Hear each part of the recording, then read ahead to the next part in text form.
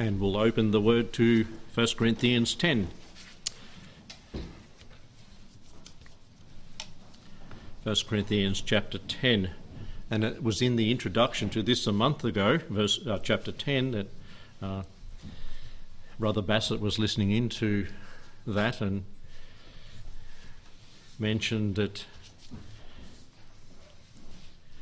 he would like to share, or I know he wanted to share his testimony. We looked at Israel and all the blessings they had. Privileges bring responsibilities was that message. The more privileges, the more responsibility we have. And it's because we take up the responsibility that God gives us more privileges. And so we looked at that introductory thought to this portion of Scripture in 1 Corinthians 10. And we read in verse 1, "Moreover, brethren, I would not that ye should be ignorant that all our fathers were under the cloud, and all passed through the sea." Who's he writing to? What book? What church? Corinthian church. What were they probably a majority of? Gentiles. It's interesting that he brings the Gentiles in and says, you know, we our fathers were under the cloud, talking of Israel, and they would have understood that. And all were all baptized unto Moses in the cloud and in the sea, and did all eat the same spiritual meat, and did all drink the same spiritual drink, for they drank of that spiritual rock that followed them, and that rock was Christ. But with many of them God was not well pleased, for they were overthrown in the wilderness. Let's pray. Thank you, Lord, for the example of your chosen people. And Lord, I pray that we might learn at their expense, as this portion of Scripture tells us to. Thank you for all the benefits that we have, all the privileges that we have as Christians in this day of grace, of mercy, where we can obey from the heart the word of the Lord, and we can serve you willingly, not because we have to, but because we want to. And I pray that we would want to serve you, would want to please you, would want to follow you, would want to seek after you in all our ways and all our days. Lord, bless the word as is shared tonight and challenge us as Christians. We might have been here before, but to be retaught these things is not bad, because, Lord, we need to go over them again and again. Bless in Jesus' name. Amen. So privileges bring responsibilities a month ago, and now the advantages enjoyed by Israel. And we won't get to the apostasy committed by Israel a little bit later on in verse 5 and following, but the advantages enjoyed by Israel. They are a blessed people, as we looked at last time. They were, first of all, in verse 1, protected. "Moreover, brethren, I would not that ye should be ignorant that all our fathers were under the cloud." They were a protected people, under the cloud. And was it the weather? Was it literal clouds? No, it was the glory of the Lord, the cloud represented there, as it says many times in the Old Testament. It's not the weather. They were not intoxicated. They were under the glory of the Lord himself. And back in the book of Exodus chapter 13, we have the occasion where it's written in verse 21 of chapter 13. "And the Lord went before them by day in a pillar of a cloud to lead them the way, and by night in a pillar of fire to give them light to go by day and night. He took not away the pillar of cloud by day, nor the pillar of fire by night from before the people." And so they were protected with this. You say, oh, wouldn't it be good to be able to know where, this is where the cloud goes, that's where I go. This is where the fire goes, that's where I go. Are we not? Don't we have the Word of God? Are we not protected as they were protected? Well, yes, John's Gospel tells us in chapter 10, the well-known verses 27 and following, "And I give unto them, the sheep, eternal life, and they shall never perish, neither shall any man pluck them out of my hand." He is a protecting cloud to all those who put their trust in him. He gives them eternal life. My Father who gave them to me is greater than all, and no man is able to pluck them out of my Father's hand. I and my Father are one. The Lord does protect his people. He guides them through the way of life. We have the Word of God complete. We have the New Testament, Old Testament complete that we can follow. They yes, had a physical presence. How many maybe have yearned for that? Just tell me, Lord. I'm waiting. Give me an answer now, and I'm ready to hear your voice. Read the Word. By faith. Jesus said that. Blessed are they who have not seen me, but believe. And we today believe by faith. We see with the eyes of faith through the Word he's made those promises. And one day, soon, he will come and it'll be reality. And we'll see the glory of the Lord with our own immortal eyes at that time. 2 Chronicles 5 and verse 14 says this: So the priests could not stand to minister by reason of the cloud, for the glory of the Lord had filled the house of God. And when you think of that, that was not a really big structure, but they couldn't see. The glory of the Lord was so intense and so present that they couldn't do the work of the ministry in the tabernacle. In 1 Kings 8:10-11, and it came to pass when the priests came out of the holy place that the cloud filled the house of the Lord, so that the priests could not stand to minister because of the cloud, for the glory of the Lord filled the house. All the typologies here. The glory of the Lord filled the house. The presence of the Lord filled the house. We need that, don't we? We need that in our church. We need that in our lives. The glory of the Lord to fill our house, the house of the Lord. And also in Exodus 40 verse 33 it says, And Moses reared up the tabernacle and finished the work. Then a cloud covered the tent of the congregation of the glory of the Lord filled the tabernacle, and Moses was not able to enter because of the cloud of God's glory. And so they were protected. Any enemy that was watching on, and there would have been those that spied from the countries into which they were going, Moab and Ammon, and those, they would have seen this, and they did see that. Because Rahab testified to that when they got into the promised land. We know that God is with you. We saw the cloud, we saw the fire, the whole place was lit up at night, and she said it put the terror of God into the nations about. And here they come marching around Jericho, just blowing trumpets and marching around once every day, and then 7 on the last. And she said, help us. I believe in your God. When unsaved people, and God is present with the saved people, and they see that, they know there's something different. They can testify there's something about that people. And when I drove in tonight, I thought, oh, car park's full, there must be lots of people. I think you all drove one car each. But people see and notice that, there's people meeting here. And I think of that I thought of that when I drove in. The glory of the Lord may fill the house, may make his presence seen. Or even a testimony. The Shekinah glory, the habitation of God. Ephesians 2 verse 21 and 22 says, The church is a building fitly framed together. It groweth unto a holy temple in the Lord, in whom ye also are built together for a habitation of God. Through the Spirit, he inhabits the believers in the church, and he is not grieved when we walk together in love. And that's in the book of Ephesians. It tells us that. The book of Romans, chapter 8 and verse 31. Romans 8:31. It reads there, whoops, wrong page. And yes, what shall we say then to these things? If God be for us, as he was for Israel, who can be against us? God is protecting us. God is guiding us. And so often, because of the circumstances in life and the situations we face, we don't believe that. But we need to, by faith, believe that he's guiding us right through life and he is protecting his own.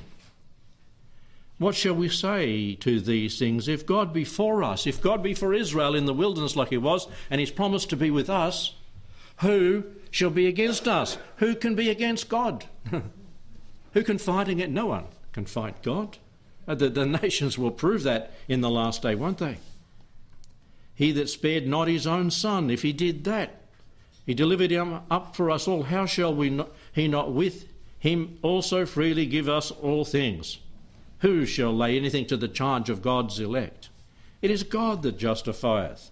God is in control. God is sovereign. God is over all. God is protecting. God is guiding his people and protecting them. And sometimes we probably question that when things don't go the way we think they should go. Come on, be honest. We do, don't we? Say, Lord, are you here? Are you looking? Do you see what's going on? Israel in the wilderness, didn't they complain 10 times? You've griped and grizzled, it says. They just weren't looking by faith and believing. I mean, they didn't have to by faith believe, they saw it. But they still rebelled. That series of sermons I did back in 2019 was on that. And you shake your head and say, how could they do what they did against the leadership and against the people, against God, and knowing and seeing the presence of God, having experienced the plagues in Egypt? We as Christians have experienced and know what salvation is. We know from the Word. Why then do we complain about what God has or hasn't done in our lives? Remember, he is protecting us. Secondly, in that portion of Scripture, he's not only protected, moreover, brethren, I would not that ye should be ignorant that all our fathers were under the cloud and all passed through the sea.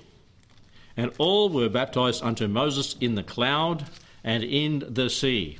And I put under as heading to this, they're planted, they were positioned, and they were possessed. And does not that occur also for the Christian? We have been occupied by the Holy Spirit. We've been indwelt by the Spirit of God, as it says in 1 Corinthians 12:13.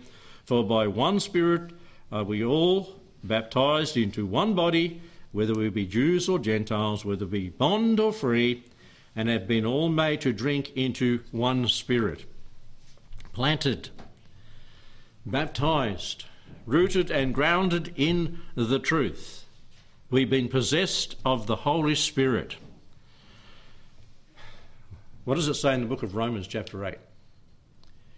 If any man has not the Spirit of God, he is none of his. He is none of his. I pray that we are possessed of the Holy Spirit as we read the Word of God. It comes out of the page and we comprehend what it's saying. As we read Old Testament, New Testament, and we compare Scripture with Scripture, we get what it's saying. It really concerns me for Christians who can read the Bible and it makes no difference. It's just like another book. It's not just another book. This is the inspired Word of God, and as he inspired it, as the writers wrote it, then he reveals it as the reader reads it, as we read it, by the Spirit of God. The natural man receives not the things of the Spirit, for their foolishness unto him. He can't get them spiritually. He might understand it intellectually, but he doesn't comprehend it with his heart. And so we've been possessed of the Holy Spirit. We've been planted, positioned, and possessed of the Spirit of God. In the book of Psalms, chapter 1, we've been planted. In chapter 1 and verse 3, it says there, and ye shall be like a tree planted by the rivers of water, that bringeth forth its fruit in its season, its leaf also shall not wither, and whatsoever he doeth shall prosper. This is the man that walks after the counsel of the Lord. He's like a tree planted by the rivers. We've been planted. When you plant a tree, you intend it to grow and usually to leave it there unless it gets too big, or we had some trees here, got too big. But God is not going to root us up. We've been planted together in the Lord Jesus Christ and together for eternity. Whether you like it or not, we're going to live together for eternity. In the book of Colossians, in the New Testament, Colossians chapter 2, it says there, Colossians 2 and verse 7, rooted and built up in him and established in the faith as ye have been taught, abounding with thanksgiving. We shouldn't be a pushover. We shouldn't be easily swayed. We shouldn't be pushed around by every wind of doctrine, because we're rooted and planted, we're possessed of the Lord, and we are encouraged in his word. As occurring in spirit baptism and as pictured in physical baptism also. Planted is when we identify with the Lord, and in Romans chapter 6 it tells us there about physical baptism, I think referring also to spiritual baptism. What shall we say then? Shall we continue in sin that grace may abound? I heard someone the other day say that they found the way of grace. What they meant is, I can do what I want now and I don't feel guilty. I thought, that is a dangerous area to go. It is. Grace Awakening is a book they might have even read. I don't advise you to read it. But yes, we do live under grace, but we just can't go and please what we do. We've been rooted, planted, and we're to abide in him, as it says in John chapter 6. God forbid, how shall we that are dead to sin live any longer in it? Know ye not that as many of us as were baptized, as these people in the Old Testament were baptized under the cloud and in the sea? They got a double one, didn't they? We don't baptise twice, but they were under the cloud. That's a picture of baptism, isn't it? Going under the water. And they were under the sea level. They went under the sea and they come up out, identifying with the Lord Jesus Christ and saying, I am planted, I am possessed of the Lord, and I'm following hard after him. 1 Peter 3:21 reads, the like figure unto which even baptism does now save us, not the putting away of the filth of the flesh, but the answer of a good conscience toward God. And pictured in the Ethiopian eunuch there. So planted, positioned. They were positioned in the wilderness to go into the promised land. They didn't take up the promise, and so they stay there for 40 years. We need to move on and not be held in the wilderness. Move on to the promised work of the Lord in the land of the Lord. And back in 1 Corinthians 10, verse 3, and did all eat of the same spiritual meat. Spiritual meat. Twice in the New Testament it talks about the milk of the word and the meat of the word. What are you having? The milk? What am I having? The milk of the word or the meat of the word? We've been provisioned with the meat of the word. And the milk, yes, for young babes, but the meat. Food and manna they had in the wilderness. They had drink from the rock. The bitter waters of Mara were healed so they could drink. The rock was smitten once and the water came out. The rock was smitten in anger a second time and the water still came out. So we've been provisioned, but it's up for us to take the water of life. It's up to us by faith to believe in the word of the Lord, the water of the word of God. It's up to us to take the manna that has been spread around the camp and pick it up and take the portion that would satisfy us for the day. So you sit down and read the whole Bible in one hit.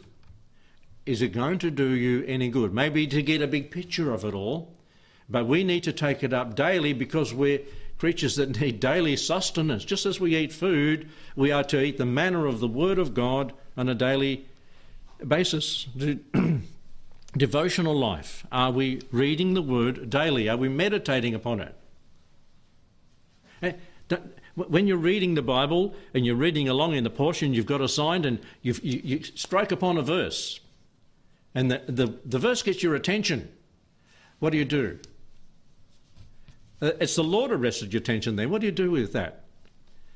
You go digging a bit deeper if you've got time. If you don't, do it when you come home from work. And look and cross-reference that and find out some treasures there, because it's the manna that God has given to us. He's provisioned us with the manna. Does it tell us in the Word of God that He's provisioned us? Well, it certainly does. In the book of John's Gospel, chapter 6, and Jesus himself speaking, he said, "Our fathers did eat manna in the desert, as it is written, He gave them bread from heaven to eat." Then Jesus said unto them, "Verily, verily, I say unto you, Moses gave you not the bread from heaven, but my Father giveth you the true bread from heaven." They ate that bread, they all died. But we eat the bread of life, the Lord Jesus, true bread from heaven, and we live forever, for eternity. Can you get better than that? We'll get hungry tomorrow, or if we go a few days without, we'll get hungry. But with God we are satisfied. For the bread of God is He who cometh down from heaven and giveth life unto the world. Then said they unto him, Lord, give us this bread. And Jesus said unto them, I am the bread of life. He that cometh to me shall never hunger, and he that believeth on me shall never thirst. There it is, the bread and the water. We have been provisioned. You won't be able to stay when you stand before the Lord, but Lord, you didn't tell me. Yes, He did. You didn't pick it up. You didn't pick the manna up and make of it what God wanted you to, or I wanted what He wanted you and what He wanted me to partake of. Have you ever had a decision to make and you're really struggling with what should I do? And you're reading through the Bible in your devotions, and there the answer comes. You know this is the Lord guiding you and directing you. It's not like you just open the Bible and you're consistent in your devotions and there it is. And so often that happens. You can say, praise the Lord, He's directing us in our lives. We'll be able to take of the manna that truly is the Lord Jesus Christ as He leads in our lives. And in verse 47 of John 6, it also says, Verily, verily, I say unto you, he that believeth on me hath everlasting life. I am, one of the great statements of the I ams in John, I am the bread of life. Your fathers did eat manna in the wilderness and are dead. It's already said that earlier in the chapter. This is the bread that cometh down from heaven, that a man may eat of it and not die. This is the promise of the Lord. This is the manna from heaven. This is the one we should partake of. But how many in the world are doing that? How many in the world are believing on the Lord Jesus and eating Him, spiritually speaking, and are satisfied? I am the living bread that came down from heaven. He went over and over this so that he drove the point home. If any man eat of the bread, that he shall live forever, and the bread that I will give is my flesh, which I will give for the life of the world. This life in the Lord Jesus Christ as we've been provisioned. And Jesus said unto them, Verily, verily, I say unto you, except ye eat the flesh of the Son of Man and drink His blood, ye have no life in you. He who eateth my flesh and drinketh my blood hath eternal life, and I'll raise him up in the last day. It's promise. And when he'd said this, what happened as you read on in the chapter? Many went and followed him no more. This is a hard saying. How many have walked away from the provision of God to mankind, of the Lord Jesus Christ, the bread and the water of life, just as in the wilderness? In fact, if we went back there, and we've done it before, but you look back there, after having it for a while, what did they say? What did they want? Give us some flesh to eat. We remember the cucumbers and the watermelons and the whatever else melon down in Egypt. Could we go back to Egypt? That's what they were. Imagine the heart of God when they said that. I'm giving this vitamin, no, It was fully sustained life. What was in that bread was what it would have been in best bread if our scientists could take it and pull it apart and give everyone. That would have sustained us throughout our life, wouldn't it? But God gave them that perfect bread. God has given us the Lord Jesus Christ, and we say, give us some flesh to eat. Give us something of the world. We're not satisfied with what's from heaven. We want more. How does God feel? He's given his only begotten Son, and then we want more. We want something different. We want what we had back in the world. God is not pleased when his people hanker for that. It says in 2 Timothy 3:16, all Scripture is given by inspiration of God and is profitable for doctrine, for reproof, for correction, and for instruction in righteousness. That's the bread we need to eat. That's the bread we need to partake of daily. We have the devotional book. That's good. It brings thoughts out, and you might be reading that and saying, that met my need. I was wondering about that. And that can meet your need. Read the references that are in it. Follow them up. Yes, he's protected us under the cloud and under the sea. He's planted and positioned and possessed us. He's provisioned us. And verse 4, back in 1 Corinthians 10, verse 4, it says, and did all drink the same spiritual drink, for they drank of that spiritual rock that followed them, and that rock was Christ. How much time have we got? I think this is probably one of my favourite... I didn't hear that. This is one of the favourite topics I have of the Bible. The rock. The promised presence of the Lord Jesus. He said as he gave the last instruction in the book of Matthew 28, 19 and 20, and lo, I am with you always. The rock goes with us wherever we be. People who study rocks, what are they, geologists? They are, thank you. They study the rocks, and if I had something to do, I'd like to study the rocks, but haven't got time to do that.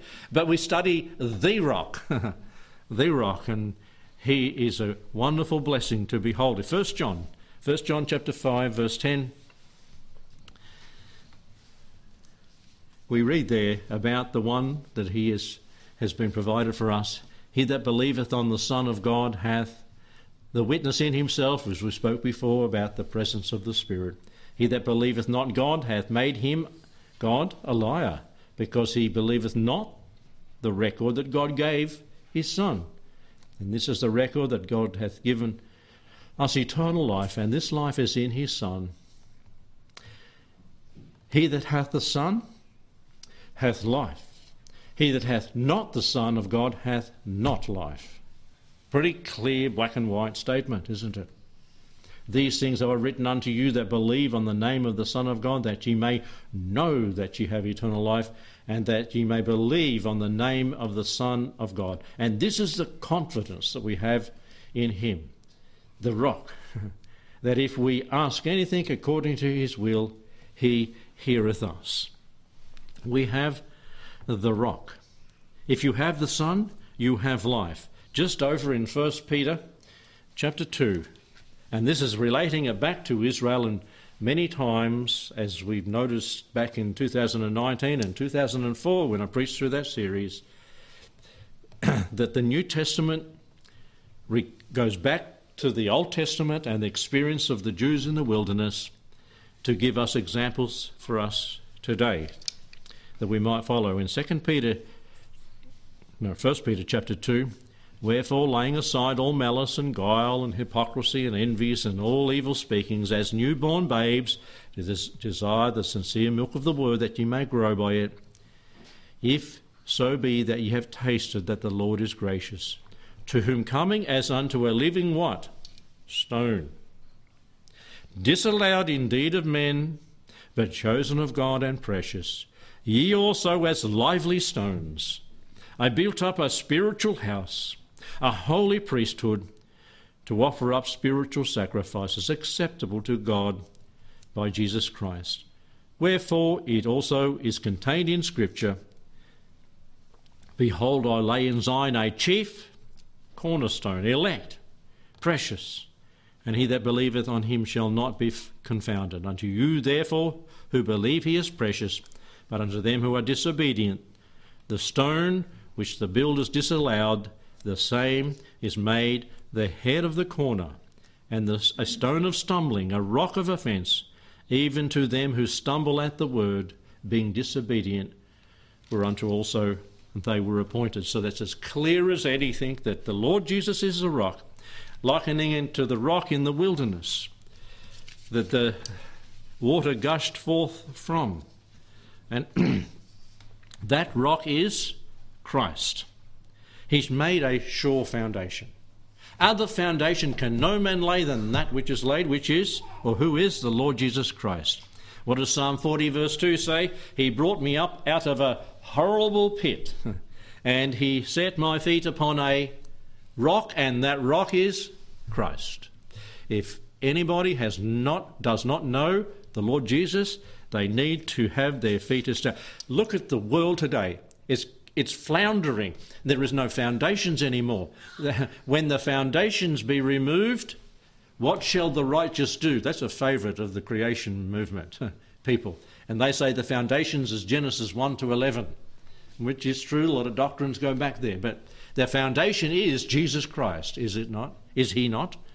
For the believer, he sets our feet upon a rock and establishes our goings. And when a person becomes a Christian, that's what happened. Testimony of our brother this morning. Set his feet upon a rock. He was avoiding to get on that rock, but then when he did, established his goings. He's made a sure foundation. He sustains his own in the desert, as we've noticed. And in the book of Isaiah chapter 48, I'll look this one up, Isaiah 48, and we'll look at verse 21. Isaiah 48:21, it says there, And they thirsted not when he led them through the deserts, and caused the waters to flow out of the rock for them. He clave the rock also, and the waters gushed out. And there was no place, saith the Lord, unto the wicked. He clave the rock, he split the rock, and the waters gushed out. When you think of rock, you don't think of water, do you? But the Lord Jesus, go to Israel, go to the headwaters of the Jordan. That river starts all of a sudden. There's just a whole area of rocks, all different sizes. You can walk around in pathways, and the water's just coming up out of the rock. And then you just go across a little bit, just a couple of 50 yards, meters. I can't help but think in old language. And there is the water of the Jordan just rushing down like it'd be as here to the wall wide and probably about that deep and running fast. And just all comes up. And it reminds me of this. When he hit the rock, the waters gushed out. And it says in other verses that when that happened, it run down and filled all the creeks, the rivers, the rivulets up. It wasn't just a little bit of water. It gushed out. And I love that because it speaks of the Lord Jesus when the rock was smitten. The provision for the salvation of souls gushed out. And in 1 John 2:2, he died for all. He's a propitiation for all people. There's a provision there in the splitting of the rock of the Lord Jesus that meets everybody's need, if they will come. But it's their choice, isn't it? He doesn't force them. He invites them. He invites you and I. It sustained his people in the desert. And as I keep saying, the work that he did physically was mostly with water and mud. But to sustain a town like Melbourne, and if you go to it used to be the Upper Yarra Dam, the head, but now the Thompson River's behind that, and they channel all the water from the Thompson under the Great Divide into the back of the Upper Yarra Dam and the Maroondah Dam. They all run down there. When Melbourne was small, when I was only young, The Maroondah Dam did it. And there was a channel that ran past our farm where Dad farmed in Warburton. And I've gone and had a look at it, and that's where all the water from Melbourne went. You think that's a pretty big channel. But the pipes that come, they put it in pipes now, are 10 foot deep. The valves take about a day to turn off, because if you turn them off quickly, all the pipes would just burst out of the ground, like putting your brakes on too quick. And the water from Melbourne is humongous. The amount that comes from Sugarloaf, it comes from those other dams, goes through the Sylvan Dam and into different directions, north, east. I can almost say where the pipelines are, if you want to blow them up. No. But it's just for, how many million people in Melbourne? 4 million. The water that is used is a massive amount. Now, there was 2 million people in the desert here, half the population of Melbourne. So when that provision was given, it wasn't just a little trickle of water. It was an amount that could meet the needs of the people and sustain them for a time. They were in the desert, remember. And the whole type of this, we are in a desert. We're in the enemy's territory. And people need the Lord. They think they've got something there. I think they're in a green field, but they're not. This is not home. This is only temporal.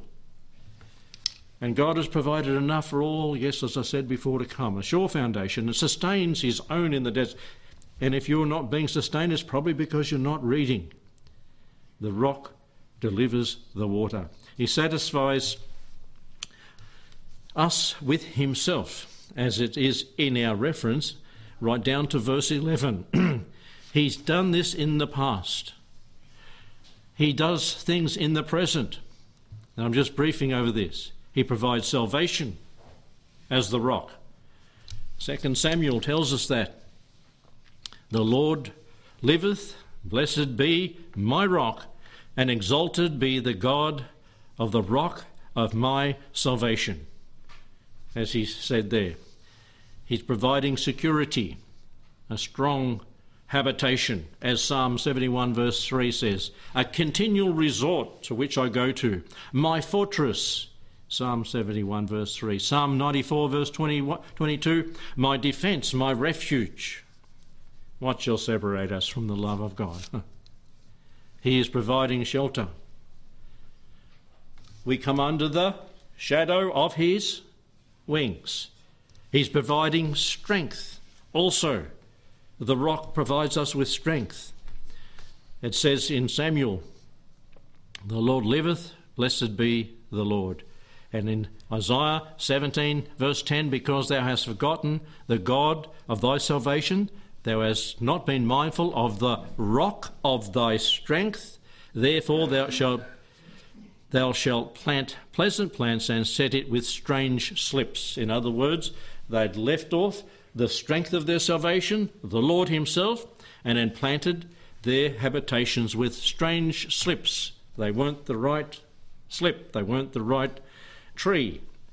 And so many Christians do that. We try other ways to be satisfied, other ways to receive strength, but God is not in it. For when, in Romans 5:6, for when we were without strength in due time, Christ died for the ungodly. He is our strength. But the last one for tonight, the promises of the rock in the future. Where would you go and say, yes, the rock is spoken about. Where is it? Where is it?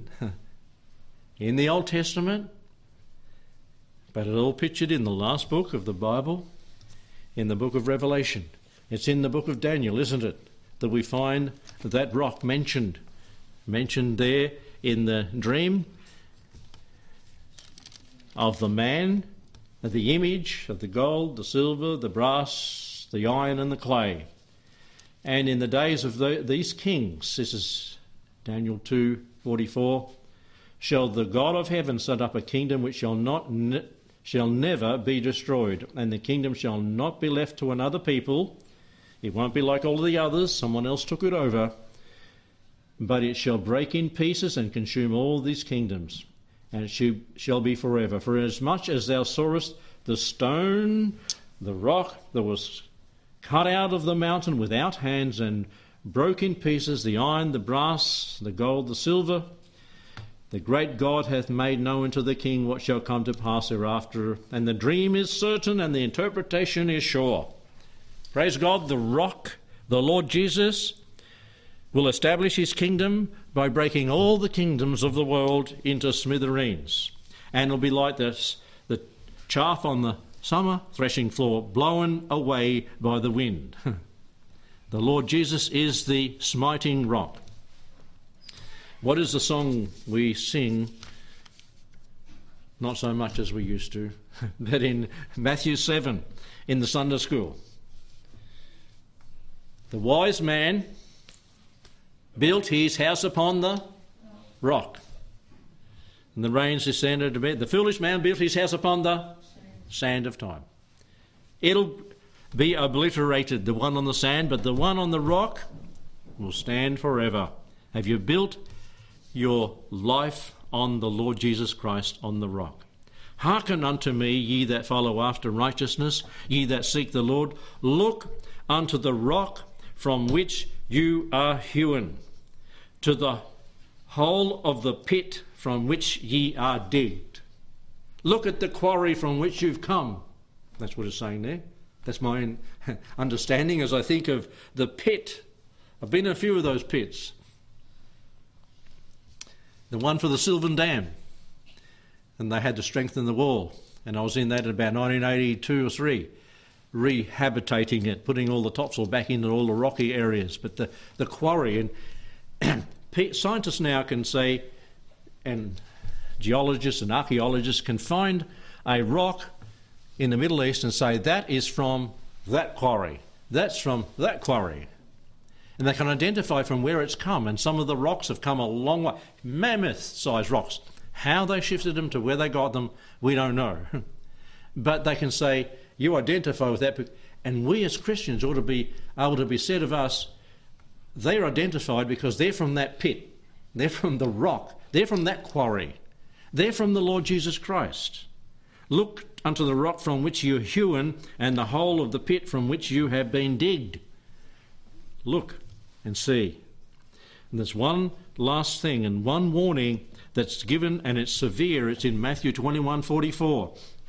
And whosoever shall fall on the stone, on the Lord Jesus, shall be broken. A broken and a contrite spirit. O Lord, thou wilt not despise. But on whomsoever it shall fall, that is, the one that doesn't repent and doesn't believe, it will grind him to powder. That is a strong warning about the Lord Jesus. If you don't accept his grace and his mercy, all that's left is judgment upon your head and will grind to powder. Come to the Lord while it's still time to come. Heavenly Father, thank you for the example from the Old Testament saints as they walked in the wilderness. Lord, all these things that we can look at and be encouraged in. And I pray, Lord, that we would have our feet upon the rock, the Lord Jesus. We've been broken, of a broken and a contrite spirit. We've come to you and said, Lord, forgive me, cleanse me, make me your child. Oh, Lord, there be someone today listening in that they would come to the Lord before it's eternally too late, because that rock will come from heaven and smite the kingdoms of this world and all that do not believe, and break it to the chaff that's reckoned in the book of Daniel, that they would come before that happens, and they would not be broken in that manner, but be broken in a spiritual manner today, trusting the Lord. Pray for our children, our grandchildren, Lord, that they would come to you. They would not resist as Israel resisted, not complain, but come and find life and find it for eternity. Bless the word now that's gone out from the word. In Jesus' name we pray.